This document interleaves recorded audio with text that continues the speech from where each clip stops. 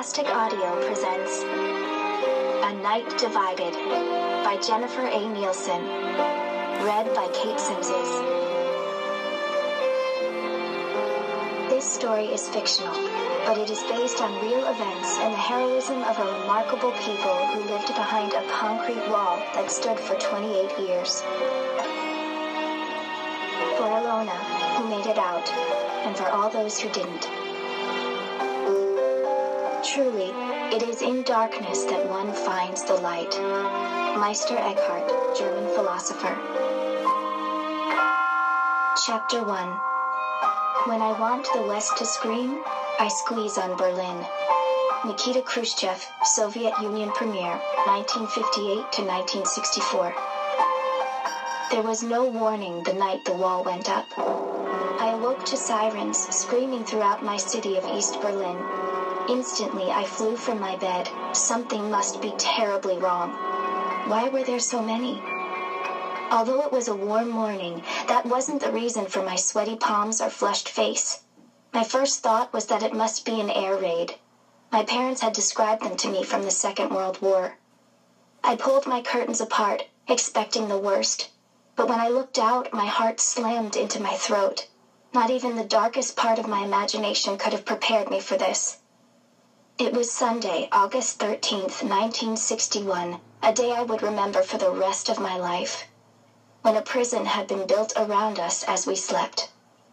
Lines of Grenzers, our nickname for the border police, the Grenztruppen, stood guard along a fence of thorny wire, in some places higher than their heads, and for as far as my eyes could see. They stood like iron statues with stern expressions and long rifles in their hands. It was obvious that anyone who tried to cross would get far worse than a rip in their clothes. Because the Grenzers didn't face the Westerners on the other side of the fence. They watched us. It was very clear who they planned to shoot if there was any trouble. If only I'd looked out earlier. During the night I'd heard strange noises, of hammering, heavy footsteps, and hushed conversations from men with sharp voices. But I rolled over and told myself it was only a dream. Or a nightmare, perhaps. If I had looked, I would have warned my family in time, just as our neighbor Herr Kraus tried to warn us. He knew this was coming. Hadn't he said for years that our government was not to be trusted? That we might salute the flag of East Germany, but that it was really Russia we bowed to? And my father had known. My father. As if she had heard my thoughts from out in the kitchen, I heard Mama cry, "Aldous?" That was his name. And with a final glance out the window, I remembered the reason for Mama's screams. My father wasn't here, nor was my brother Dominic. They had been in the West for 2 nights and were supposed to have come home later today. With an endless row of guns and soldiers between us, the fence just changed that. I raced from my room and arrived in the kitchen to see my oldest brother Fritz, holding my mother in his arms as she sobbed on his shoulder. He eyed me and then cocked his head toward the window in case I hadn't already seen the fence. I only brushed tears from my eyes and wrapped my arms around her back. Maybe she didn't need me, but in that moment I desperately needed her. She felt me there and put a shaking hand on my arm. "They've done it, Goethe," she said through her tears. "Worse than anyone ever thought." Mama had been a beautiful woman once, but that was years ago. She had come through too much war and famine and poverty to care about the curl in her hair or neatness of her dress. Her blonde hair was already turning gray and her eyes bore early wrinkles in the creases. Sometimes I looked in the mirror and hoped life would not be equally hard on me. "Why now?" I asked. "Why today?" I looked up to Fritz for an answer. He was nearly 6 years older than me and the smartest person I knew next to my father. If my mother had no answers, then surely he did. But all he could do was shrug and hold her tighter as her sobs grew louder. Besides, I already understood more than I wanted to. The fence was only the beginning. It had just divided my life in half, and nothing would ever be the same again. Chapter 2. You are your only border. Throw yourself over it. Hafiz, Persian poet. 1325 to 1389. I had known something bad was coming ever since the knock on our door Friday evening, 2 days before the fence. We were in the middle of supper. My parents were discussing the day's news as they always did. Hatred between the East and West was growing, and Berlin seemed caught in the center of what the world described as a Cold War, a standoff of loud threats and puffed-out chests. Hopefully it wouldn't lead to anyone bringing out their guns. Germany still hadn't recovered from the last war. Across the table from me, Fritz and Dominic were debating who should get the last dumpling, the oldest brother or the hungriest. And I was telling them all to be quiet. But I heard something. Someone knocked again. This time, everyone went silent. Papa wiped his mouth with a napkin, and after a warning glance for us to remain calm, he went to answer the door. Though my mother whispered that everything was fine, I was already nervous. Whenever unexpected knocks came, my heart waited to beat again until I knew who it was. 8 years ago, my father had been involved in some worker uprisings in Berlin. He had never been arrested for that, and insisted he'd done nothing to deserve any special attention, but the Stasi, our secret police force, seemed to disagree. Every few months, they came to ask him questions, looking at him as if he had already been found guilty of something. I always wondered if they were waiting for a reason to take him away. This time, however, my father's face widened into a smile, and in a welcoming voice he said, "Herr Kraus!" Then he pulled the older man into our apartment with a warm embrace. "Have you eaten supper, my friend?" "Oh, thank you, but I can't stay." Herr Kraus lived next door with his invalid wife. He was a bit odd, collecting scraps of anything that wasn't nailed down and stuffing them wherever the Stasi might not look. He and my father had known each other for as long as I could remember, and had been at that uprising together. Mama once told me he definitely should have been arrested, and that we weren't wise to associate with him. But when he came in, she left her seat and gave him a polite greeting. The more she disliked our company, the nicer Mama was. A lesson learned from our visits with the Stasi. "How can we help you?" she asked. Herr Kraus kissed her cheek, then dismissed any further pleasantries with a frown at my father. "We need to talk." Papa invited him to sit down while Mama said, "Children, go to your rooms." We stood to obey her, but Papa said, "Fritz should stay." "No, Aldous." "He's 14 years old. Fritz should stay." Mama gave in on that argument, but waved Dominic and me off to our rooms. However, I only went to my bedroom door down the hallway, shut it as if I had gone inside, then crept back to the corner. Dominic watched me with an amused smile, then did the same thing. "The whispers are growing louder," Herr Kraus said. "The government has got to act before East Germany is completely empty." I already understood that. Our government had closed the border years ago, hoping to stop the flood of people leaving for the brighter lights of the West. But there were always ways through, and trying to keep people in had only made it worse. Another family from our apartment building had left just yesterday, disappearing without a word to anyone. The same thing was happening all over East Germany, especially here in the city. "So you think they'll begin arresting people who try to leave?" Mama asked. "No," Herr Kraus said. "I think it'll be worse than that. Your family must get over to the West while you still can." From around the corner, I nodded in agreement. Why couldn't my mother see what was so obvious to Papa and Herr Kraus and so many others who had felt trapped here beneath Moscow's thumb? According to Papa, for the last 16 years, Germany had been split between the East and the West, our people divided for no reason other than what street they happened to live on. That was part of our punishment for losing the Second World War. Break our country into pieces so we couldn't rise up and threaten the world again, the way Hitler had done. Now Britain, America, and France controlled the western half of Germany, as well as half of the capital city of Berlin. Russia controlled the east, where my family lived. At first, it didn't matter much to us. Most people shopped, worked, or visited just as we always had, and crossing the border wasn't much more difficult than crossing the street. But Russia's promises of a better life under communism weren't happening. As the West repaired its war damages, Ours remained like unhealed scars. Their shops were full, and ours constantly faced shortages. They were growing stronger, while we leaned on Russia like a crutch, pretending to be every bit as strong. People had noticed the widening gap between our countries. As more East Berliners left each week, those of us who remained whispered in dark corners about what if we left too. I heard them. I watched as neighbors and friends made their plans to go. My father was one of those who whispered.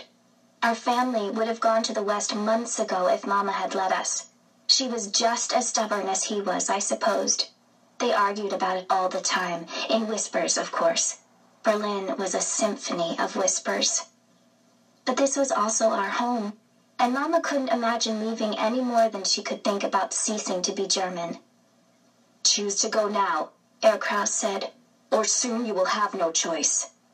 "You want us to leave the life we've built here?" Mama asked. "My widowed mother lives just outside the city. She needs my help. Should I leave her too?" "Would she ask you to stay here?" Herr Kraus asked. "Where it is dangerous to speak, or to act, or even to think." "It is only dangerous because you fill my husband's head with ideas he should not have." Then Mama lowered her voice. This was not the kind of conversation she wanted our neighbors to hear.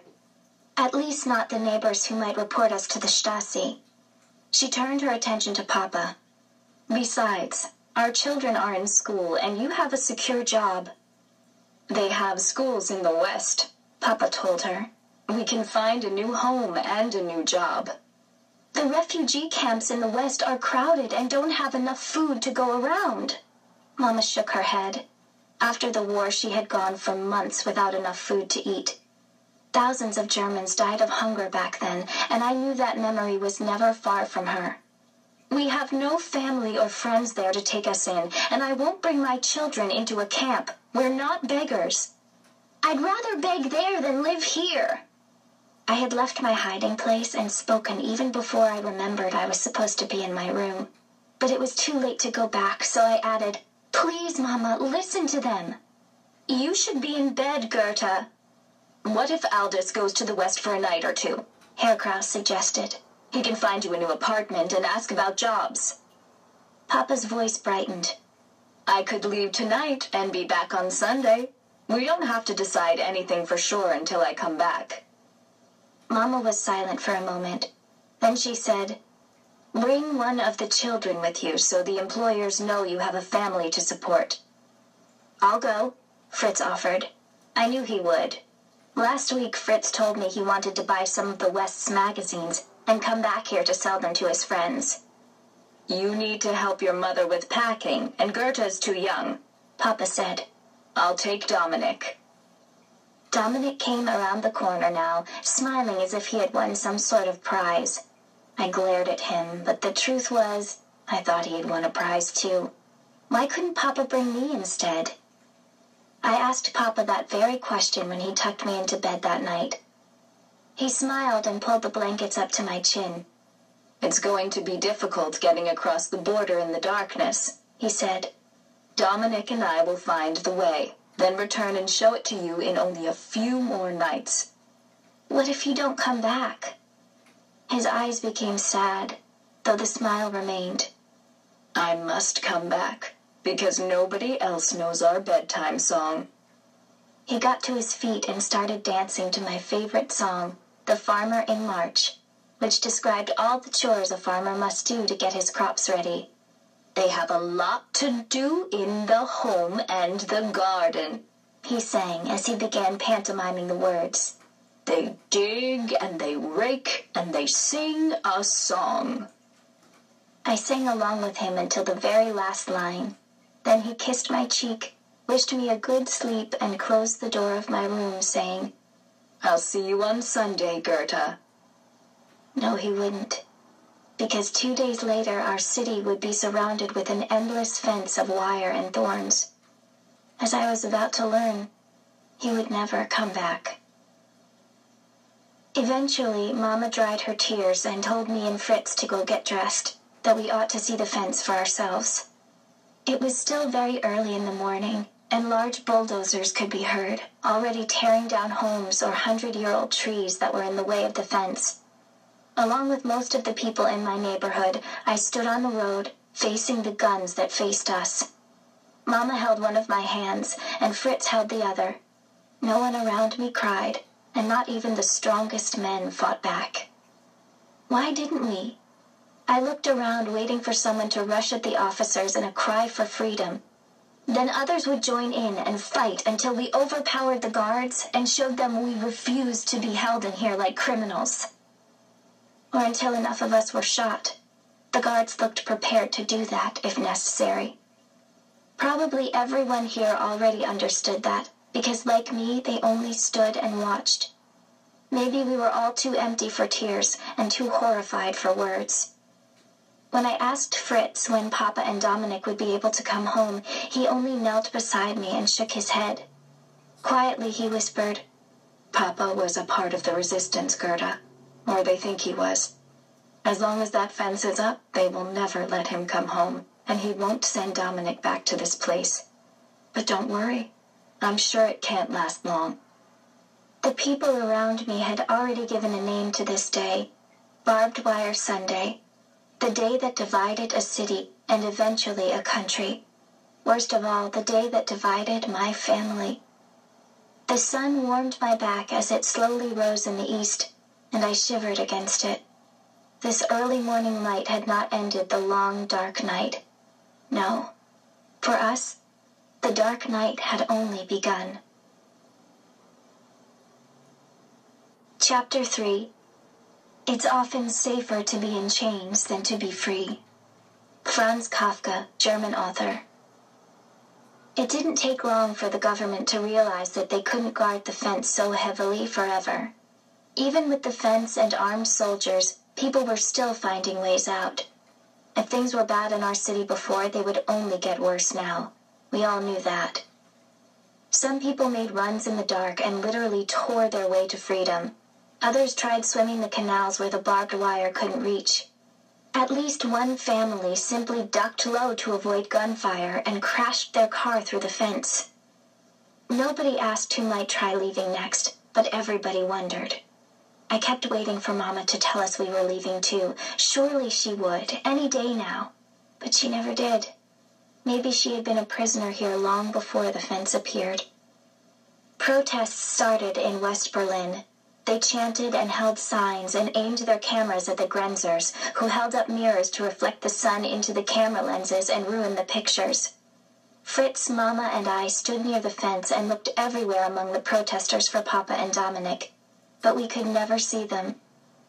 "Have they forgotten us already?" I asked Fritz. He smiled as if I'd told a joke, then reached down and ruffled my hair. "Papa would never forget us, Gerda." I kept staring, though every time I saw a face that almost was my father, my heart broke a little more. If he hasn't forgotten, then where is he? Fritz turned to Mama and lowered his voice so only the three of us could hear. "There's talk about an apartment nearby that sits right on the border.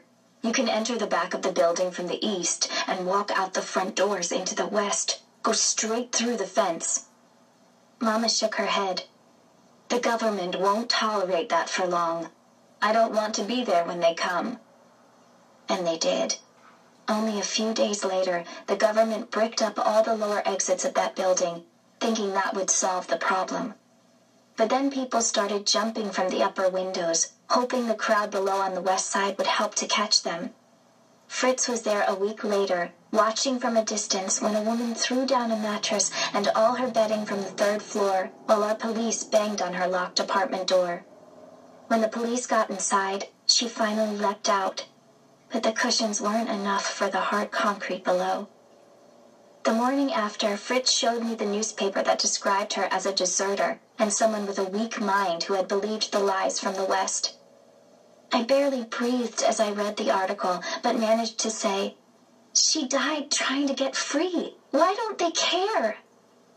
Fritz pointed to the final paragraph, which warned the rest of us not to try the same thing. "They care plenty, because they want everyone to know hers won't be the only death." His warm brown eyes met mine. "Even children, Gerda." Soon afterward, the police bricked over all the windows and locked up that building and every other building that stood along the border. Then they made the decision that something more permanent was needed. The fence began to be replaced with a concrete wall that was taller, thicker, and stronger. Sharp edges of broken glass were cemented into the top to prevent anyone from climbing over it, and watchtowers were built so fewer officers could guard larger areas. With one stacked block of concrete over another, our prison slowly became a fortress, and all we did was watch it happen. With each brick, my hopes faded until nothing was left. If there had ever been a chance of Dominic and my father returning, then the wall took that too. My school teacher taught us a new song that thanked our leaders for building a wall to keep the fascists out. I muted my glares and only mouthed the words when my teacher was looking. I couldn't bear to sing the lies. After a couple of months, the West sent tanks to watch their side of the border, so Russia sent tanks to our side of the border. The soldiers stared at one another through binoculars, each trying to guess which side would fire first. They all had fingers on their triggers. "One side has to back down or we'll have a third world war," Mama said over dinner one night. The tone in her voice sent shudders through me, but I still mumbled, "If the West wins that war, Papa could come home." Fritz kicked me under the table, but it was too late. Mama looked up with eyes widened by dark memories.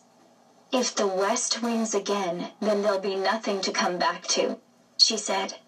Her eyes glazed over, and I knew she was remembering the things she had often described to us from the last war. The nightly bombings, constant hunger, and millions of deaths of both soldiers and civilians. Nobody wanted another war, not even if it brought the wall down. "We will never be able to leave," Mama said. "The sooner you both accept that, the happier you will be." I nodded back at her, but I knew I could never again be happy here, and I refused to accept my life inside a prison. Chapter 4. The eye looks, but it is the mind that sees. German proverb. Mama once said the most wonderful thing about being young is our ability to make things normal. That whatever life does to us, no matter how strange, it isn't long before insanity seems ordinary, as if upside down is the way things should be. That didn't make sense to me at first, but over the next 4 years after the wall went up, I saw it happen more and more. Most children barely noticed the wall any longer. They played hoops beneath the eyes of armed border guards in their watchtowers, rolled marbles in the shade of the wall, and learned to do as they were told without asking questions. I was 12 years old now, and the older I got, the more separate I felt from the other kids my age. Because I always noticed the wall. Always. Over the past 4 years, I had learned to read the guards high up in the watchtowers and know when they were looking and when they had turned away. I knew when and where the guards did their patrols along the border, and where they didn't often go. And more than anything, I knew that nothing happening to us was normal. The only one who really understood that was Fritz, who said it was because I had Papa's blood in me. Not a single morning had passed in the last 4 years when I didn't think of my father and the courage he would expect from me. My walk to school passed very close to the wall, or as close as we were allowed to get anyway.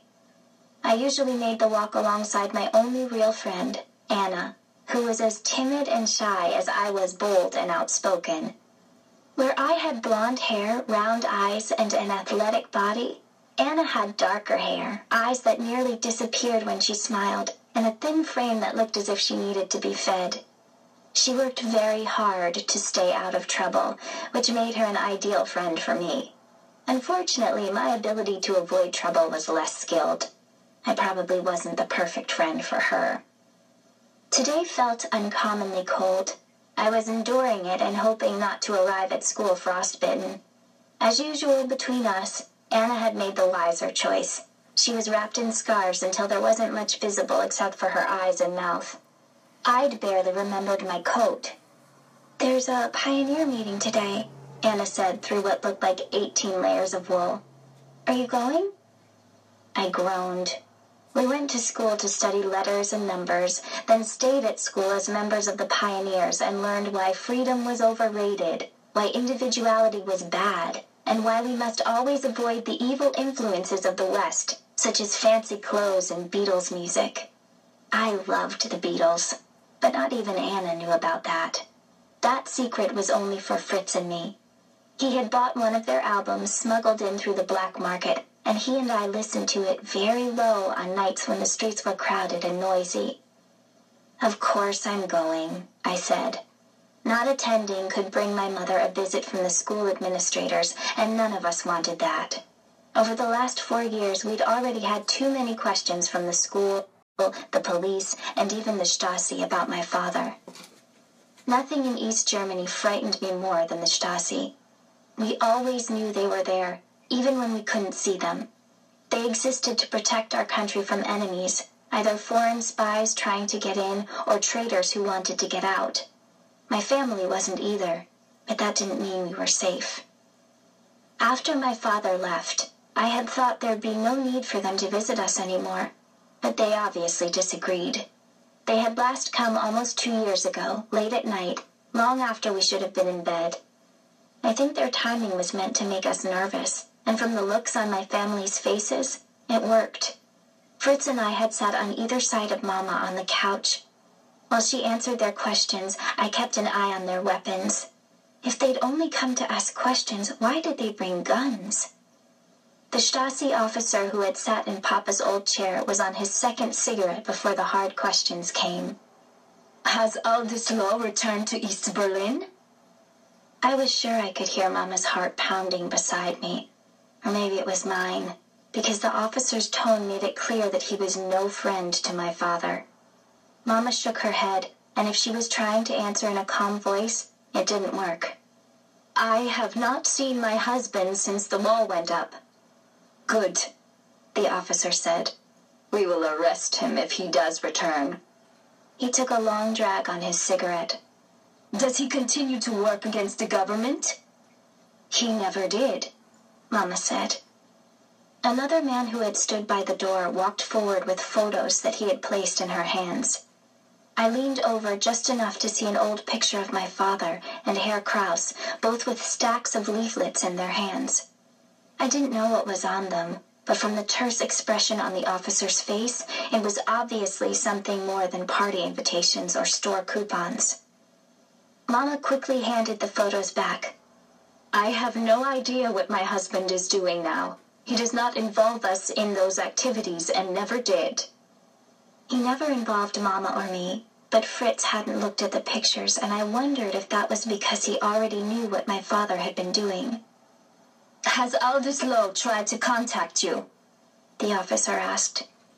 Mama shook her head, but when she paused for too long, I spoke for her.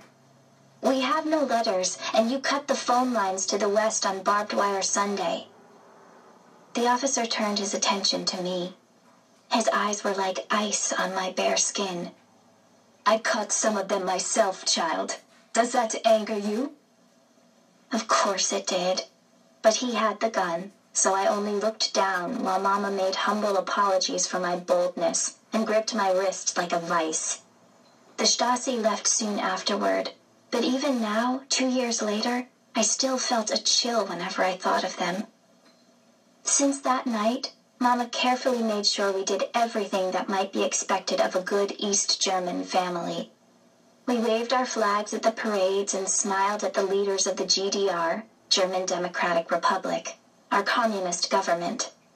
Fritz joined the Free German Youth and made plans to enroll at the university one day. And at the beginning of every school year, I joined the pioneers.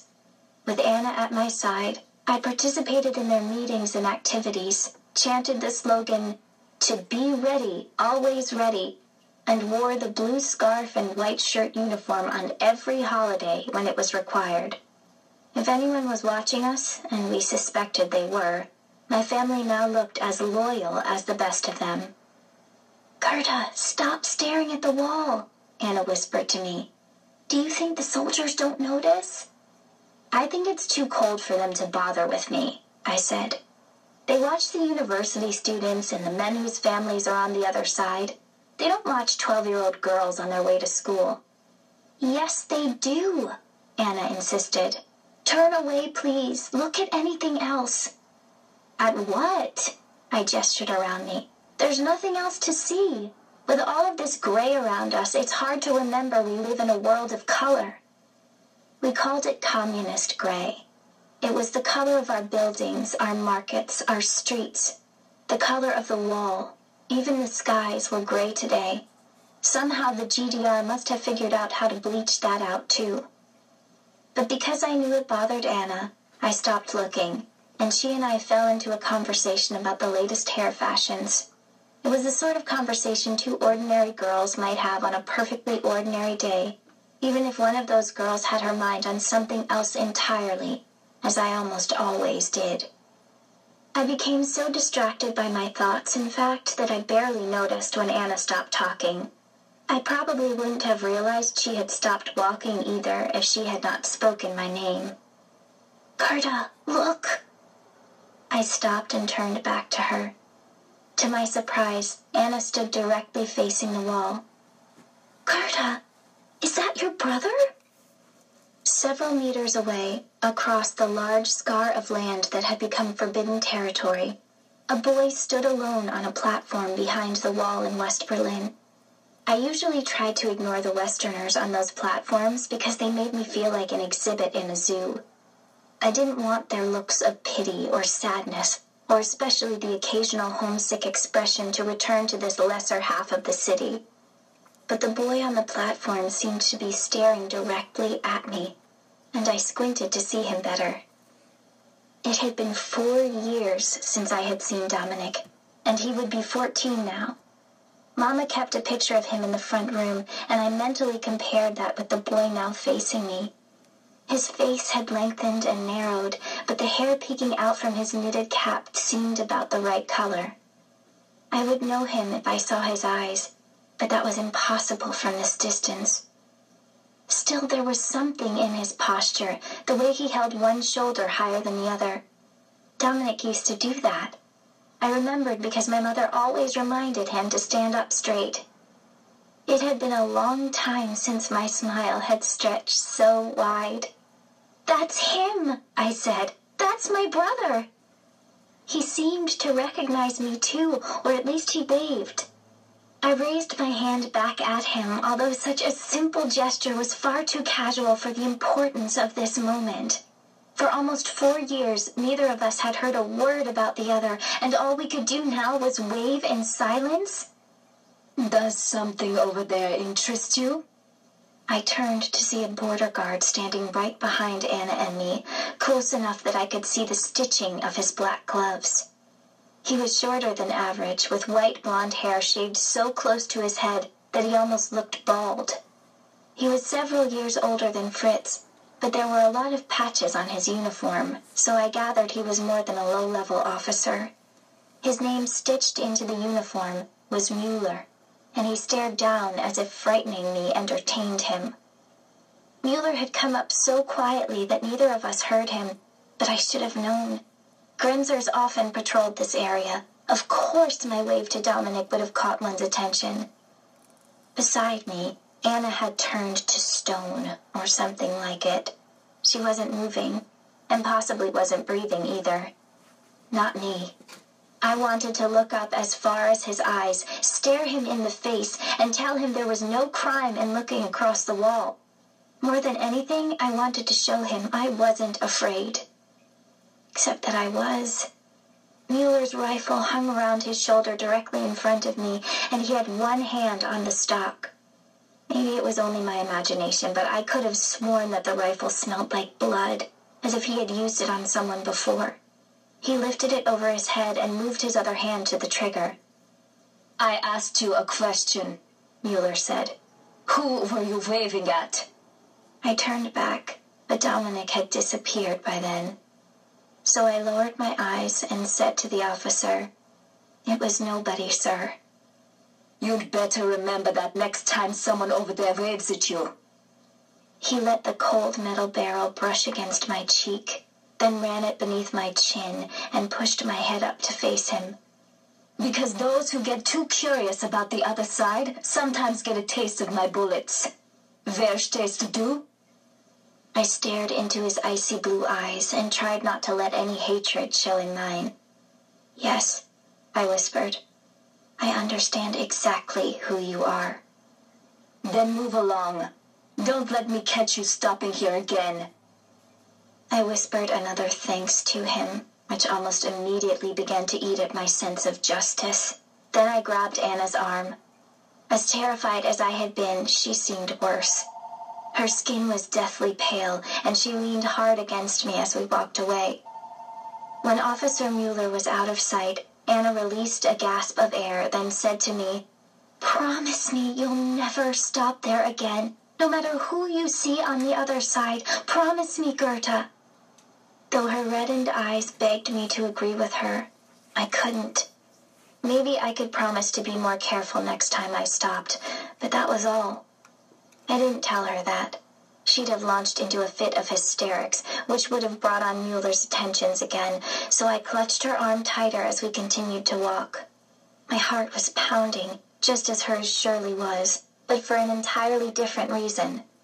All I could think was that after 4 long years, I had finally seen my brother. And I hoped it wasn't for the last time.